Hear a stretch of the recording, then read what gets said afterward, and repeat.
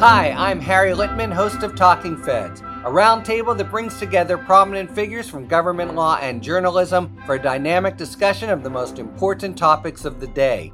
Each Monday, I'm joined by a slate of Feds favorites and new voices to break down the headlines and give the insider's view of what's going on in Washington and beyond. Plus sidebars explaining important legal concepts read by your favorite celebrities. Find Talking Feds wherever you get your podcasts. Hey all, this is Glenn Kirshner, and you're listening to Mueller, She Wrote.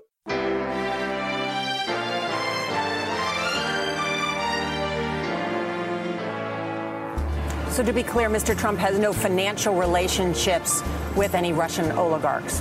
That's what he said. That's what I said. That's obviously what our position is. I'm not aware of any of those activities. I have been called a surrogate at a time or two in that campaign, and I did not have communications with the Russians. What do I have to get involved with Putin for? I have nothing to do with Putin. I've never spoken to him. I don't know anything about him other than he will respect me. Russia, if you're listening, I hope you're able to find the 30,000 emails that are missing. So, it is political. You're a communist. No, Mr. Green.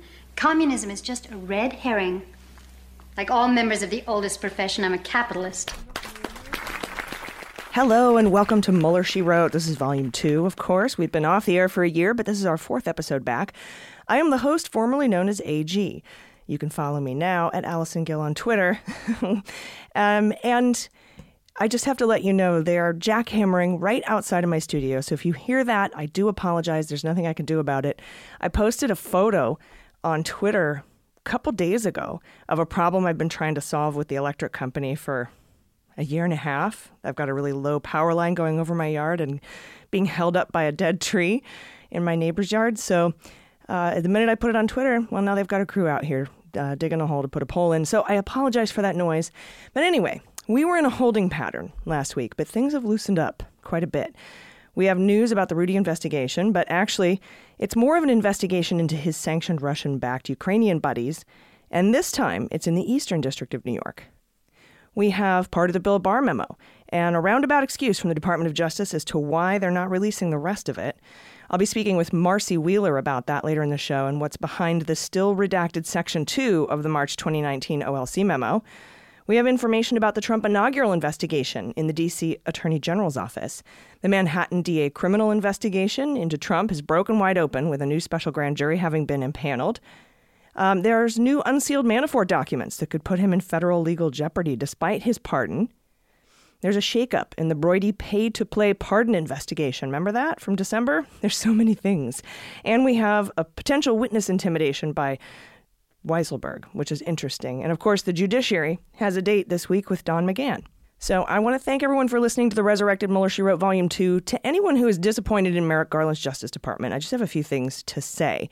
It's been 11 weeks after 4 years of stonewalling, and given everything I just told you, despite the fact that I'm very disappointed that the entire Bill Barr memo wasn't released, I'm seeing a reemergence of old cases and developing new stories that rival the reporting we were doing back in April of 2019. So hold on to your hats. It's going to be an interesting summer.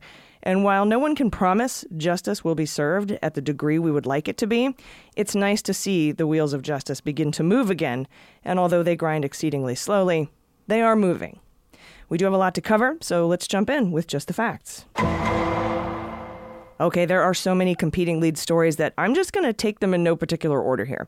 But I've found that they sort of flow into one another very nicely. So I've put them in an order that makes sense. First, Manhattan District Attorney Cy Vance, after issuing multiple subpoenas from a former grand jury, finally getting the Mazars documents and Trump tax returns, hiring a forensic accounting firm, and appointing former U.S. Attorney Pomerantz, has now impaneled. Oh, and by the way, joining up with the New York Attorney General Tish James, Manhattan DA has now impaneled a special grand jury to consider charges in the Trump Organization investigation.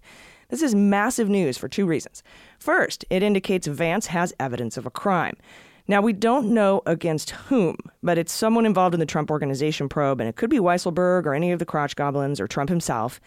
Now, we may get an indication from lurking media around the building as to who is testifying before the grand jury, and there's a few things you need to know. That's the second point here. If they see Weisselberg headed in there, That will be a clue that Weisselberg has flipped and is cooperating because, as I spoke, as we heard from Harry Littman earlier this week on the Daily Beans, in New York State, their grand jury rules are different. Anyone who testifies before the grand jury has immunity, and you can't testify to hearsay.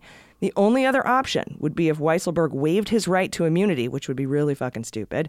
Though, I will not say he's not beyond doing really stupid shit.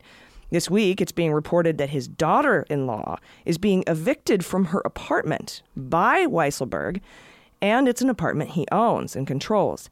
Any dipshit with a podcast app knows that's possible witness intimidation, so that's, I don't know, Weisselberg. Go ahead and keep racking up charges. All the better to roll you with. And Weisselberg gets around.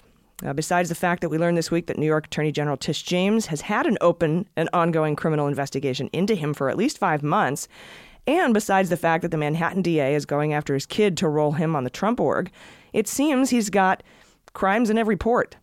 Because it was pointed out by David Korn this week that Weisselberg is tied up in the D.C. Attorney General Karl Racine's civil investigation. This is in D.C., not New York. That's the investigation into the Trump inaugural fund. If you remember, many moons ago, emails were unveiled in a court filing between Weisselberg and our old fantasy indictment draft lister, Tom Barrack. Back when the news was breaking about how the hell a dickbag like Trump doubled the inaugural fund of Obama, raking in $107 million, some of which, by the way, was from Russian-backed straw donors that Sam Patton was indicted for, no one could figure out what all that money was spent on. That includes the Presidential Inauguration Committee, or PIC, P-I-C. And in fact, there are emails showing Tom Barrack sent Weisselberg an email asking him to take a look at the books, at the PIC financials, because, oh my God, it seems like the balance sheet doesn't balance. I bet that Weisselberg could fix that. Yet during depositions, Barrack pretended like he really didn't know who Weisselberg was. Just like Ivanka. They're all lying their faces off. Trump Jr. made several false or contradictory statements as well. And this just in today, documents due in D.C. Superior Court Friday could clear the way for Weisselberg to be deposed in the D.C. Attorney General lawsuit. A lawyer for Weisselberg declined to comment. The Trump Organization has asked a judge to rule in its favor, and the Attorney General failed to adduce any competent evidence and called the allegations frequently fanciful. That's a lawyer, and a lawyer for the company declined to comment.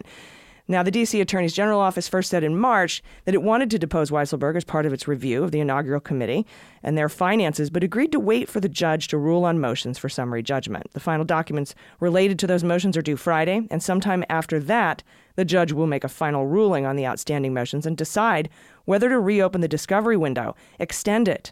This is, because Racine asked for an extension so that we could get Weisselberg's deposition. Of course, this is just a civil suit because Trump and Barr allies have been helming the D.C. U.S. Attorney's Office, the criminal one.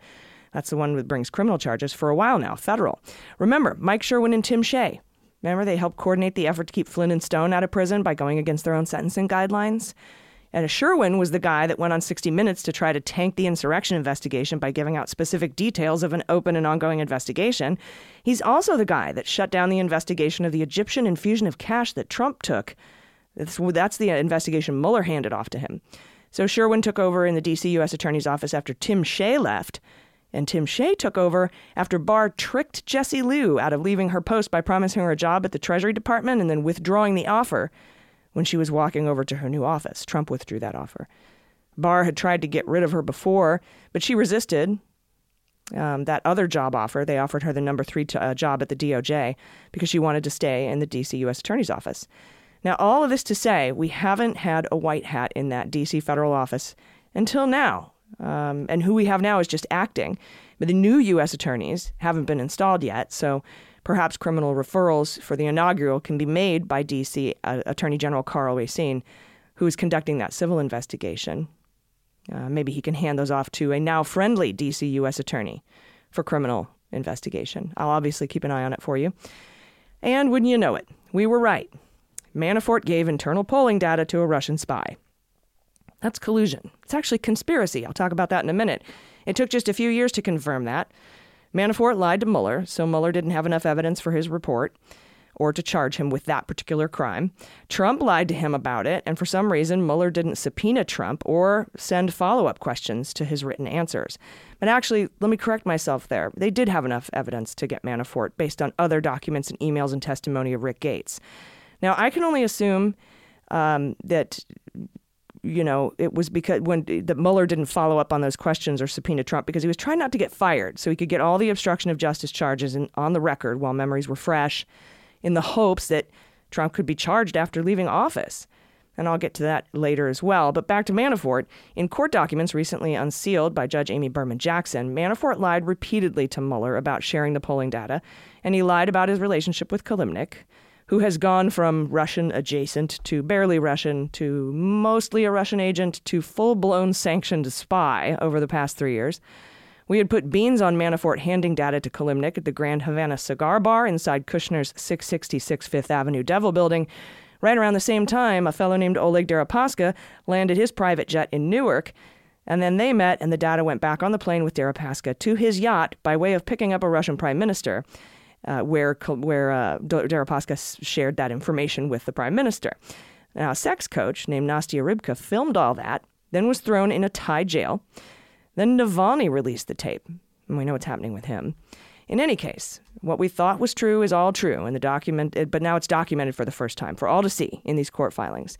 These court documents, incidentally, were the ones filed by prosecutors to show he blew up his plea deal by lying. It was all redacted back when it came out. We were just guessing.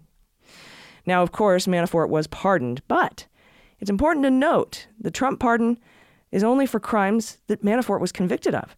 We learned in Andrew Weisselberg's book, Where Law Ends Inside the Mueller Investigation, that they could have, but did not charge Manafort with conspiracy. Because, remember, there's no such crime as collusion. But they had him dead to rights in an open and shut tax fraud case. And so that they went with that. So Trump's idiotic pardon doesn't cover this. And while it happened 5 years ago, this August, which is the statute of limitations for most federal crimes, I'd like to point out that the pardon happened 6 months ago. And if that's part of the cover-up and obstruction, it's inextricably linked to the crime, so the statute of limitations would actually expire December 24th, 2025. Merry fucking Christmas, Manafort. And we know Rudy is in trouble in the Southern District. We've been covering that. But did you know the rival gang across town in the Eastern District of New York has a criminal investigation going into Russian-backed Ukraine interference in the 2020 presidential election? You probably did, because Forensic News Network broke that story a month ago. But the New York Times called it breaking news this week. The only thing we learned new from the New York Times is that it's the Eastern District of New York in Brooklyn, and that the New York Times flubbed the Artemenko information. Basically, the FBI has been investigating sanctioned Russian agents and Kaludi Rudy pal, Andrei Derkach, for one, and whether or not he's been using Rudy to interfere in our 2020 elections by way of stuff like the Hunter Biden dossier and supplying debunked Russian intelligence to folks like Russia Ron Johnson and Lindsey Graham via Rudy Giuliani. The Eastern District investigation so far doesn't have Rudy as a target or a subject, but that could change. And Eli Honig said on CNN there's a bit of a rivalry and perhaps some overlap between the Southern District and the Eastern District.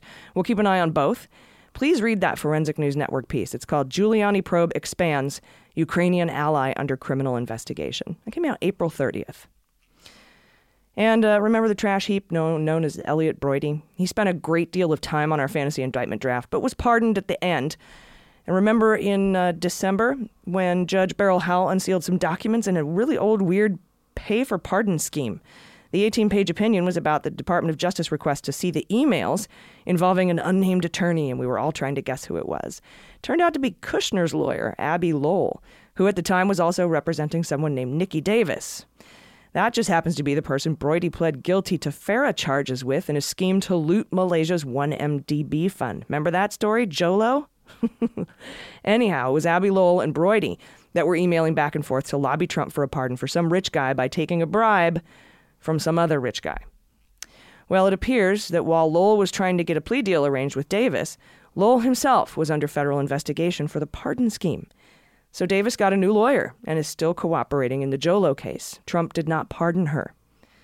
Broidy's dispute with his legal team, which he insists the split was friendly, came about through a separate circumstance. According to a source familiar with the episode, Broidy grew concerned late last year at Weingarten's comments to the media defending Lowell in the pardon probe, given Broidy's ties to that inquiry.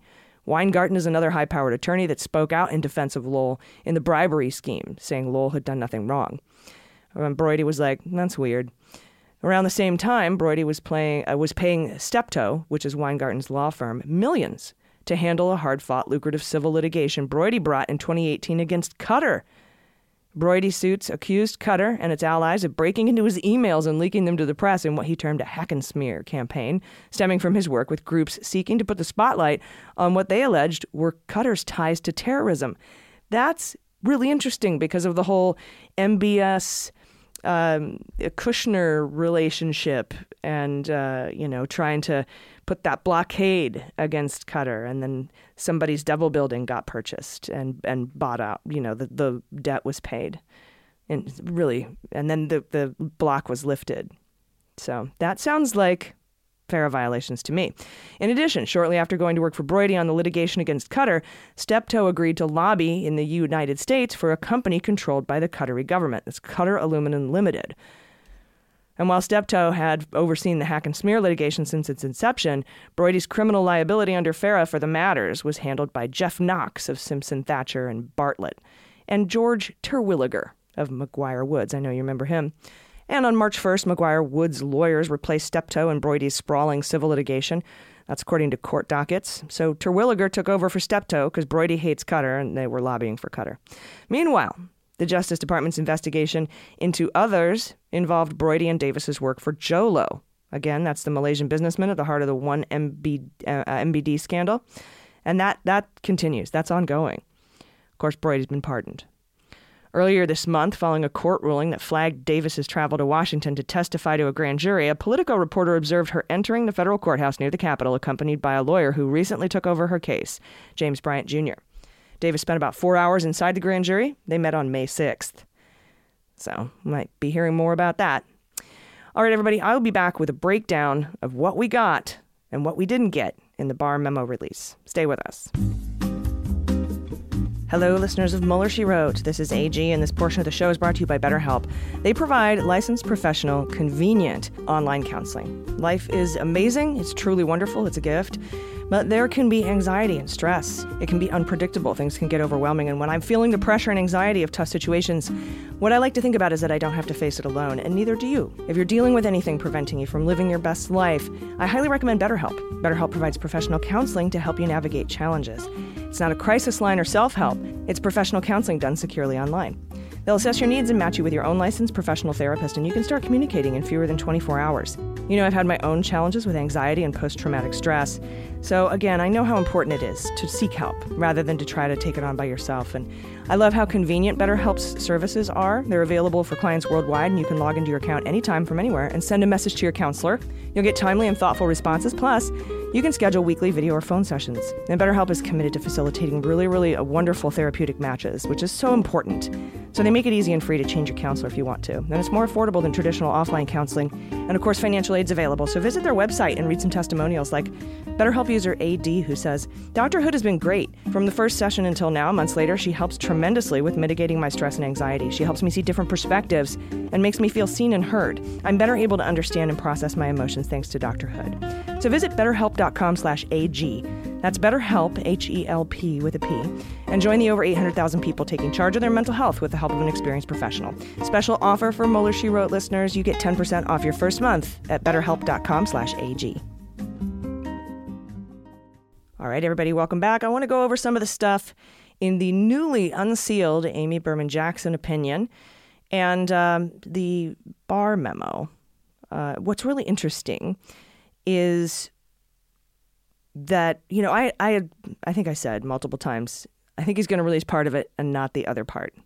He's going to try to defend the deliberative process privilege, but also not let Barr off the hook. And that seems to be what's happened here. Although I will say, and I will reiterate this several times, I'm very disappointed that the entire thing was not released because Judge Jackson's opinion was so succinct and made so much sense and had so much case citation that it just legally made sense. And I'm looking at the Department of Justice's response, and I'm not quite understanding what their argument is. So going through the newly unsealed opinion here, it's this, everything in the beginning is the same. She goes over the FOIA Exemption 5 definitions. She talks about the attorney-client privilege. If you want to get it out, I'm on page 12 here, scrolling. So you can pause now, grab that memo. It's 210525, ABJ Unsealed Memo. You can find it on Marcy Wheeler's blog, Empty Wheel. Anyway, I'm on page 12 here where it says she goes over the attorney-client privilege. Next page, she talks about that for the next couple pages. Then she does an analysis. She says document 6 was properly withheld. And then there on page 15, document 15 must be released. And then we see the redacted portion of the first page of the memo. And that has all been unredacted now. Then on page 17, defendant has not met its burden to justify withholding the deliberative process privilege. We went over this with Andrew McCabe on the first episode of Mueller, She Wrote 4 weeks ago. And keep scrolling down to page 20, 21. It starts becoming redacted. Yes. So if we talk about not meeting the burden to justify withholding, she says the memorandum is largely deliberative, but the court cannot find the record to be pre-decisional because the materials in the record, including the memorandum itself, contradict the FOIA declarant's assertions that the decision-making process they have identified was in fact underway. Moreover, the record supplies reasons to question whether the communication preceded any decision that was made. And that's where she starts talking about what she means by that, pre-decisional. And there on page 17, document 15, this memo is a pre-decisional deliberative memorandum to the Attorney General through the Deputy Attorney General, authored by OLC Engel and Prince of Paydag, Edward O'Callahan, as indicated in the portions of the memorandum that were released. It was submitted to the Attorney General to assist him in determining whether the facts set forth in Volume 2 would support indicting or declining the prosecution of the president for obstruction of justice under the principles of federal prosecution. So what that says is clearly that it's, they're trying to decide whether or not they would indict the president. And Judge Jackson says that's not deliberative. You already had made that decision a long time ago when you wrote that 20-page memo that presidents couldn't obstruct justice, and that when you talked about the OLC memo not being able to indict a sitting president. Now, DOJ has come back and said, oh, yeah, sorry about that. What we meant was, we meant to say this was submitted to the Attorney General to assist him in determining whether the facts set forth in Volume 2 rise to the level of criminal obstruction of justice. We weren't trying to decide to indict him. We were trying to decide if we could indict him, if we didn't have this constitutional bar, then, we had to decide, and we decided that's not the case, which is based on a hypothetical, and Amy Berman Jackson points that out. So Department of Justice's response to this doesn't make much sense to me at all. She goes on to say the Brinkman Declaration reveals that as senior counsel in the Department of Justice, Office of Information Policy, OIP, she's responsible for supervising the handling of FOIA requests.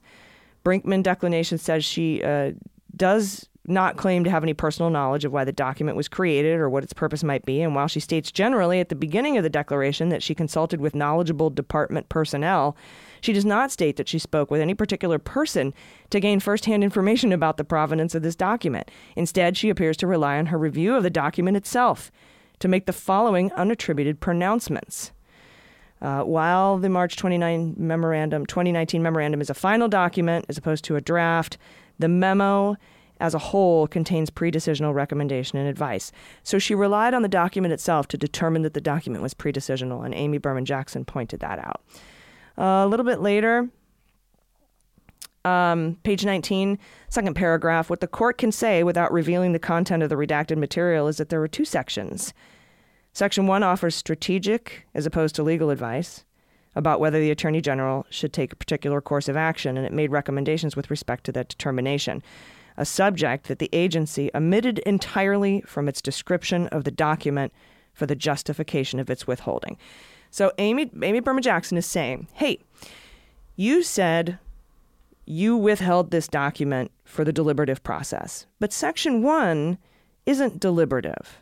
It's just advice as to whether to take a particular course of action, and made recommendations. So you have to unseal that. And Merrick Garland agreed, so he did. And what the unsealed memo here shows is that the Department of Justice, under Barr, with Engel, Rabbitt, Rosenstein had some emails involved in this, and the PAYDAG, Ed O'Callaghan, basically conspired to create a public message about the president not committing obstruction of justice, and lied about the fact that because Mueller didn't make a determination, he could. Now, because Mueller didn't, that left the door open for Barr. And I've talked about this, and I'm going to talk to Marcy Wheeler about it.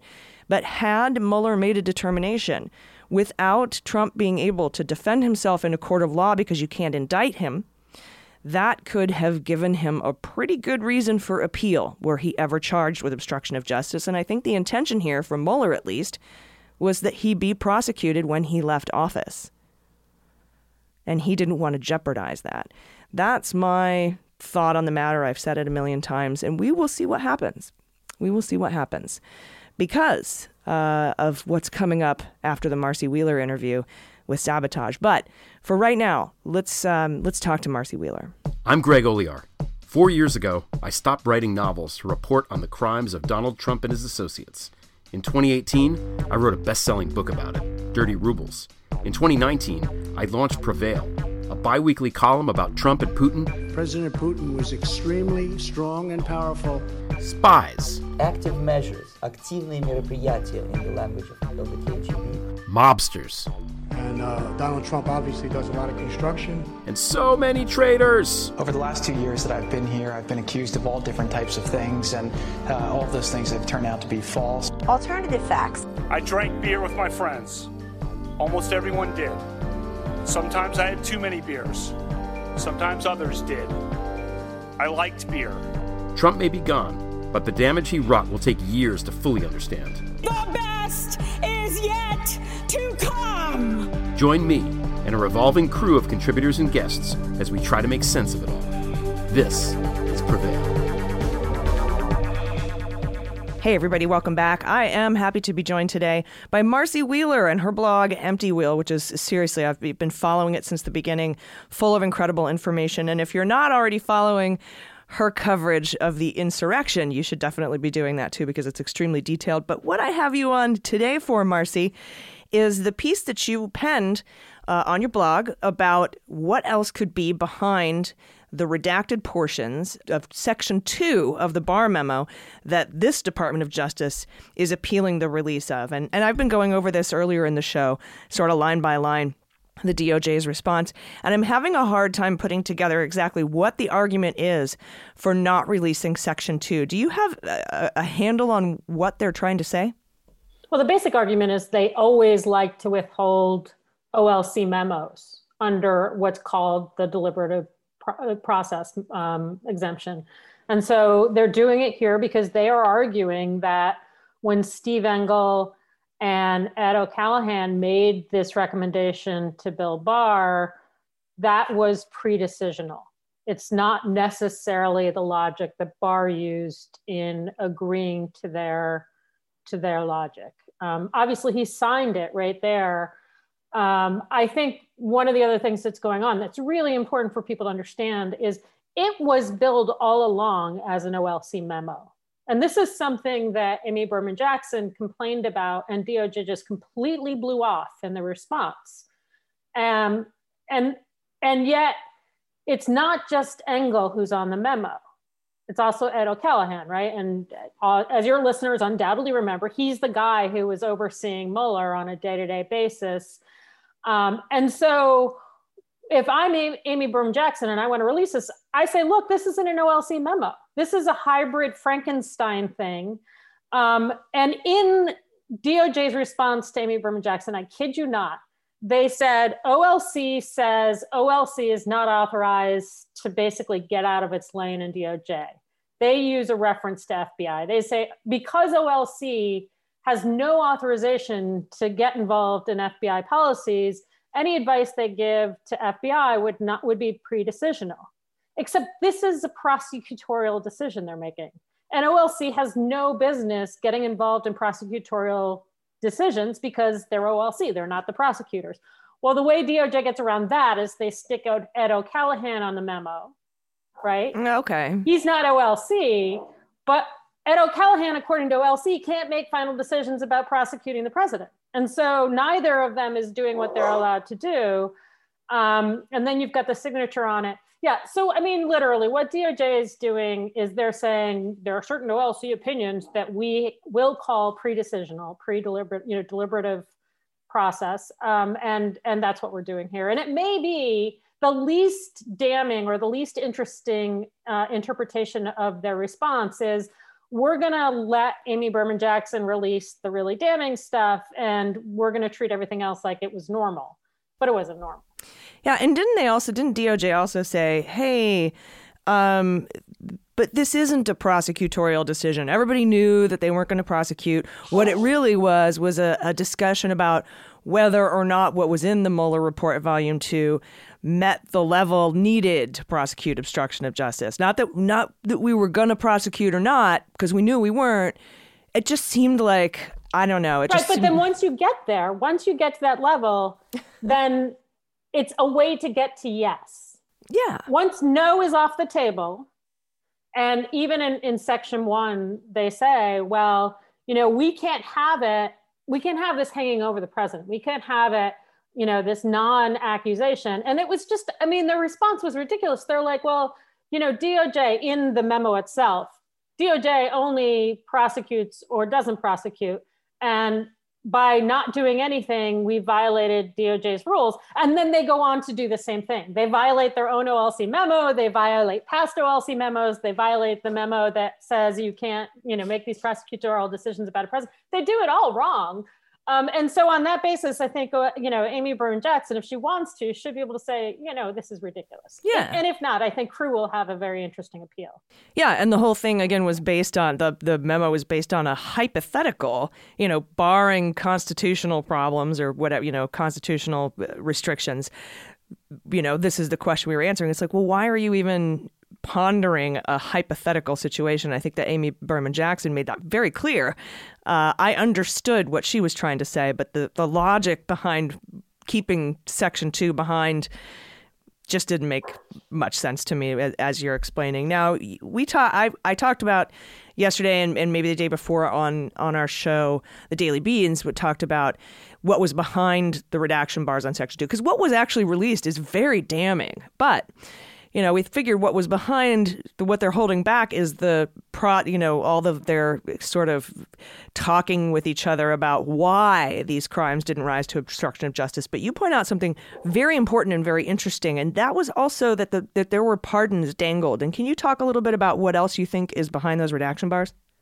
Well, okay, so basically what's behind those redaction bars is they take what they claim is 10 alleged instances of obstruction of justice. We can count it different ways, but we know what those 10 are because we've read the Mueller report 795 and that amazing times. Chart, right? That shows, right. Yeah. Right. So you get to 14, I think, if you use Quintus' chart, but nevertheless, we know exactly what the allegations are that they had to address. And most of them, and they kind of nod to this in part 1, they said, a lot of these we don't think could even be a crime. And that is the same argument that Bill Barr got hired by. He says, if the president is hiring and firing people, those can't be obstruction of justice because those are presidential duties. So then take those out. Take those 11 or 10 allegations out that relate to hiring and firing. And what are you left with? You're left with that part of Volume 2 of the Mueller report that says, dangling a pardon to Paul Manafort, dangling a pardon to Roger Stone. Remember, that part was really heavily redacted before his trial. Yeah, and dangling a pardon. Judge Jackson had read all of that early on as well. She's the only one who's read all of this, right? And then dangling a pardon to Mike Flynn. All of those are not just things not covered. Bill Barr might have argued those are also presidential things, right? Those, the absolute prerogative to pardon whoever you want, except that Bill Barr testified in his confirmation hearing 3 times said, oh yeah, that's a crime. Mm-hmm. The first time he was asked by Pat Leahy, he was like, oh yeah, that's a crime. And so what he effectively did, or what Engel and O'Callaghan did, after Bill Barr had already said that, yes, that you have to do analysis of pardoned Engels to figure out whether they're a crime or not. And that's literally what Bill Barr said to the Senate, okay? So in fewer than 8 pages, Engel and O'Callaghan necessarily go through some kind of analysis where they say, these pardoned Engels for Manafort, Stone, Flynn, and also Cohen. Yep. These pardoned Engels did not amount to obstruction of justice. And the point I make is when they made that decision, those, with the exception of Cohen, who had already pled guilty and already decided to cooperate, over over the objections of Trump. And Flynn was in this kind of middle point now, like weeks later, literally weeks later, he decided he was going to blow up his plea agreement for a good reason, because Barr had just said, that Trump can pardon you and it won't be obstruction. And so in those 8 pages, they necessarily have to pretend to analyze the pardoned Engels in at least enough depth to be able to distinguish what Barr said clearly in public, oh yeah, that would be a crime, from what Trump had done. And the problem with that is what I'm arguing. The problem with that is that crime wasn't committed. You can't do that analysis on March 24th, 2019, because you don't know what's going to come next. You don't even know. I mean, Stone was not, he hadn't been tried yet, right? This was months, this was 6 months, say 8 months before his trial. Stone alleges, when he was threatening Trump last year to keep him out of prison, Stone actually alleged that between the time of that decision and the time of his trial, prosecutors who he, must falsely claim is Jeannie Rhee, he claims that prosecutors went to him and said, if you tell us the content of these 29 conversations we know that you had with Donald Trump, then we'll make sure you don't do prison time. So Stone at least claims that after the time that Bill Barr said this pardoned Engel was not a crime, the pardoned Engel was still doing the work that it needed to do. And so that's, there are a lot of legal reasons why the B5 shouldn't work in this case, which is the hybrid stuff, the Frankenstein stuff. Like, is it an OLC memo or is it a prosecutorial memo? If it's one, then it violates OLC. If it's the other, it violates OLC. That's the basis on which Amy Berman Jackson should say, no, release it. This is not a memo. This is an atrocity. But the content of it is all the more interesting because we know it must deal with those pardons. We know Barr was on the record saying that those pardons could be a crime, had to be analyzed in detail. And you can't do that level of analysis in 8 pages. You just simply can't. Right, especially if you're going to contradict what you testified to Congress about in your confirmation hearing. But I imagine his argument was something like, well, president can't obstruct justice, just like he wrote in his 20-page audition memo about executive power, sweeping executive power, or something about the pardon power being absolute. And so dangling a pardon couldn't possibly be obstruction of justice as long as you're the president of the United States. And then he gets confirmed by saying that it's a crime. He gets confirmed after having auditioned with this theory that the president can't obstruct, and then gets confirmed. One of those questions was Lindsey Graham. It wasn't just Democrats who were interested in whether he recognized that pardoned Engels could be a crime. And he gets confirmed having said, yes, this is a crime.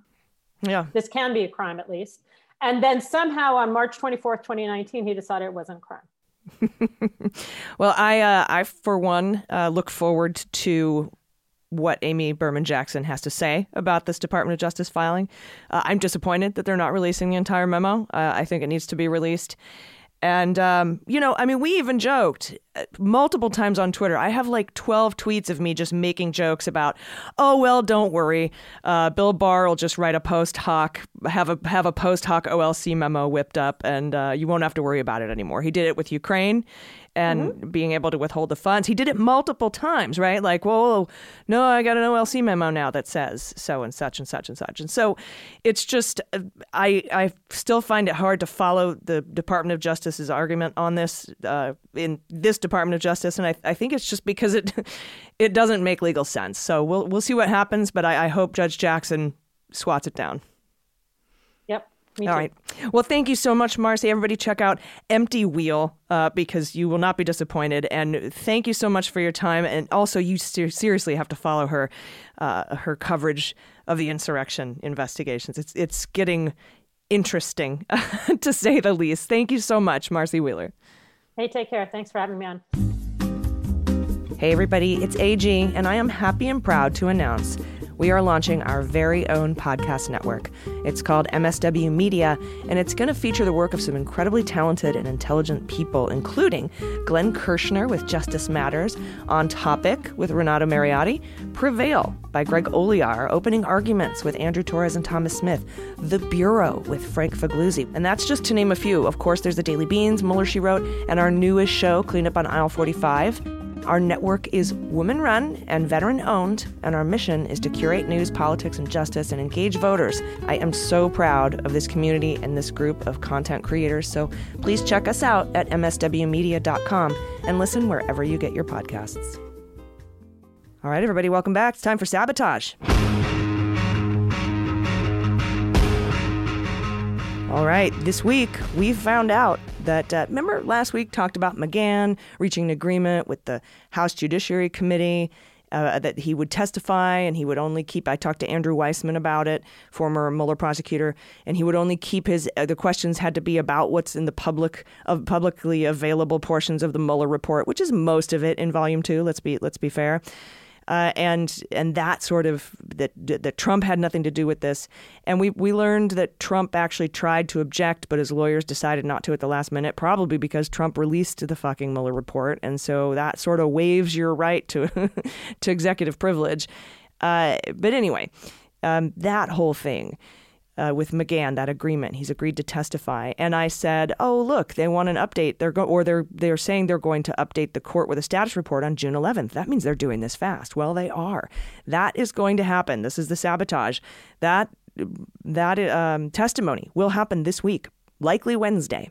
So we're going to keep an eye on that. Now, we can imagine, we don't have to imagine. It says that they're going to take 7 days in the agreed upon testimony situation, that they're all going to review the transcript. It's going to be behind closed doors, which I'm very thankful for, honestly.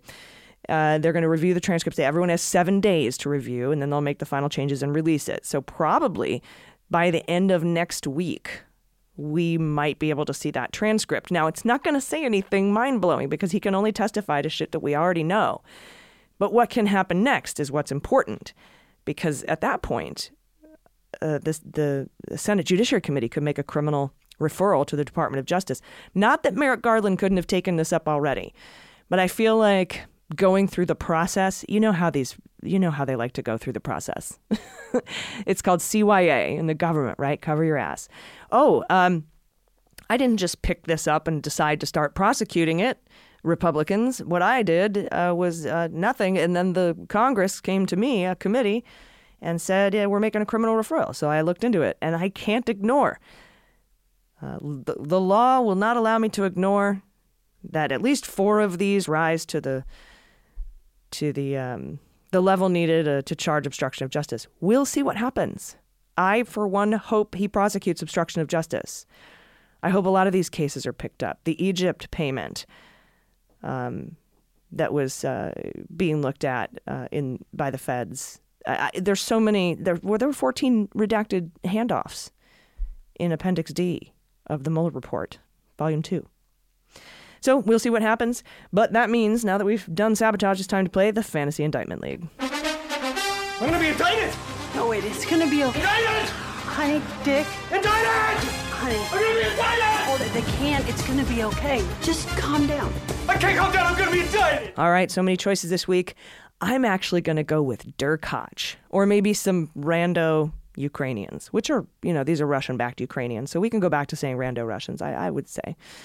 I'm also going to keep Gates up there. It's getting gross. He's getting weird. He's on tour with the Taint Team, which is what I call Marjorie Taylor Greene and Matt Gaetz. They're the Taint Team. So I'm going to pick Gates also. Keeping Trump on there. I know it's early. They still got a ways to go. Same with Rudy. They still have to do this. But they still even haven't appointed a special master. So, yeah, it's going to be a while. And Toensing. But I'm going to put Toensing as a cooperation agreement. We'll see what happens there. She's gross. She's a horrible criminal, but she seems like a smaller fish than Parnas, Fruman, Correa, Fraud Guarantee, Firtash, etc. So those are my picks this week, and we will see what happens. Again, just because I'm drafting these folks, I just want to reiterate, justice takes a long time. And Merrick Garland just got there, 11 weeks ago? So must be patient. I know it's hard and it sucks, but things are starting to break open, and I think we should keep a little faith in this Department of Justice until we shouldn't. And, I am disappointed that they didn't release that Barr memo. So it's a little chip away there for me. But we'll keep you posted. And, as always, everyone, thank you so much for listening. Thanks to Marcy Wheeler. Please check out Empty Wheel. She has so much incredible in-depth information. Her murder board game is off the hook. Anyway, please join us next week. And then you can also check us out every weekday morning for the News with the Daily Beans podcast. Would love to see you there. Everyone, until then, please take care of yourselves and take care of each other. Take care of your mental health and take care of the planet. I've been Allison Gill, and this is Mueller, She Wrote.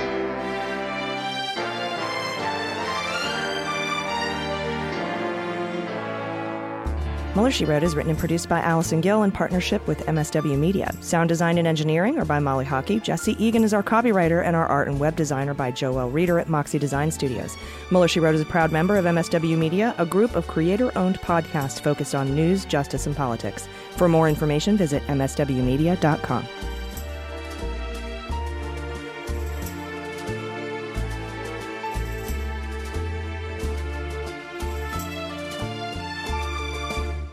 Hi, I'm Dan Dunn, host of What We're Drinking with Dan Dunn, the most wildly entertaining adult beverage-themed podcast in the history of the medium. That's right, the boozy best of the best, baby. And we have the cool celebrity promos to prove it. Check this out. Hi, I'm Allison Janney, and you're here with me on What We're Drinking with Dan Dunn. And that's my sexy voice. Boom. Boom is right, Academy Award winner Allison Janney. As you can see, celebrities just love this show. How cool is that? Hey, this is Scottie Pippen, and you're listening to The Dan Dunn Show. And wait, hold on. The name of the show is what? All right, sure. Scottie Pippen momentarily forgot the show's name, but there's a first time for everything. Hey, everyone, this is Scoot McNairy. I'm here with Dan Dunn on What Are You Drinking? What's it called again? Fine, twice. But famous people really do love this show. Hi, this is Will Forte, and you're, for some reason, listening to What We're Drinking with Dan Dunn. Now, what do you mean, for some reason, Will Forte? What's going on? Hi, this is Kurt Russell. Listen, I escaped from New York, but I couldn't get the hell out of Dan Dunn's happy hour. Please, send help. Send help? Oh, come on, Kurt Russell. Can somebody out there please help me? I'm Dita Von Teese, and you're listening to What We're Drinking with Dan Dunn. Let me try one more time. Come on. Is that right? Sorry. What we're drinking? It's amazing. It's amazing. Right, is it right? Ah, that's better. So be like Dita Von Teese, friends, and listen to What We're Drinking with Dan Dunn, available wherever you get your podcasts. MSW Media. Hi, this is John Cryer, and I am hosting a new 7-part true crime podcast called Lawyers, Guns, and Money that'll challenge everything you think you know about U.S. covert operations and presidential misconduct. From Jack Bryan, the director of American PSYOP, comes the incredible true story of John Mattis, a newly sworn-in Miami public defender in the 1980s who has found himself completely in over his head. I step off the plane, and there is a van with a couple guys with Uzis. And one of them in broken English said, "Welcome to Bogota, John." Mattis's first felony defendant has been arrested for having a machine gun and tells Mattis a dangerous secret. He was shipping arms into Central America on behalf of the CIA. As a first-time lawyer, I want to act like I know what I'm doing. But with the help of a Colombian drug smuggler, how much money the CIA raised by hitting up drug dealers? A lot of money, millions of dollars. An Alabama mercenary, they were prepared to die to the last man. I saw this in them. I saw the fire in their eyes. And they made me their war chief. and a newly elected Senator, John Kerry. We are looking at allegations of drug running, gun smuggling, conspiracy to commit murder and murder itself. He'll fight to free his client. The judge said, show me in a courtroom how we were at war. Expose an illegal war being run by the White House. I mean, I wanted him involved, but I didn't want to be on record as doing it. And somehow stay alive in the process. I just escaped a kidnapping by the CIA in Costa Rica. This is Lawyers, Guns, and Money. So you have a man in an Armani suit standing on the bow of a boat with a rocket launcher and says, if I lose sight of you, I will launch. You will be vaporized. Available everywhere starting October 29th, or get it ad-free and early starting October 22nd at lawyersgunsandmoney.supercast.com. There you'll find bonus episodes along with exclusive content. Subscribe now.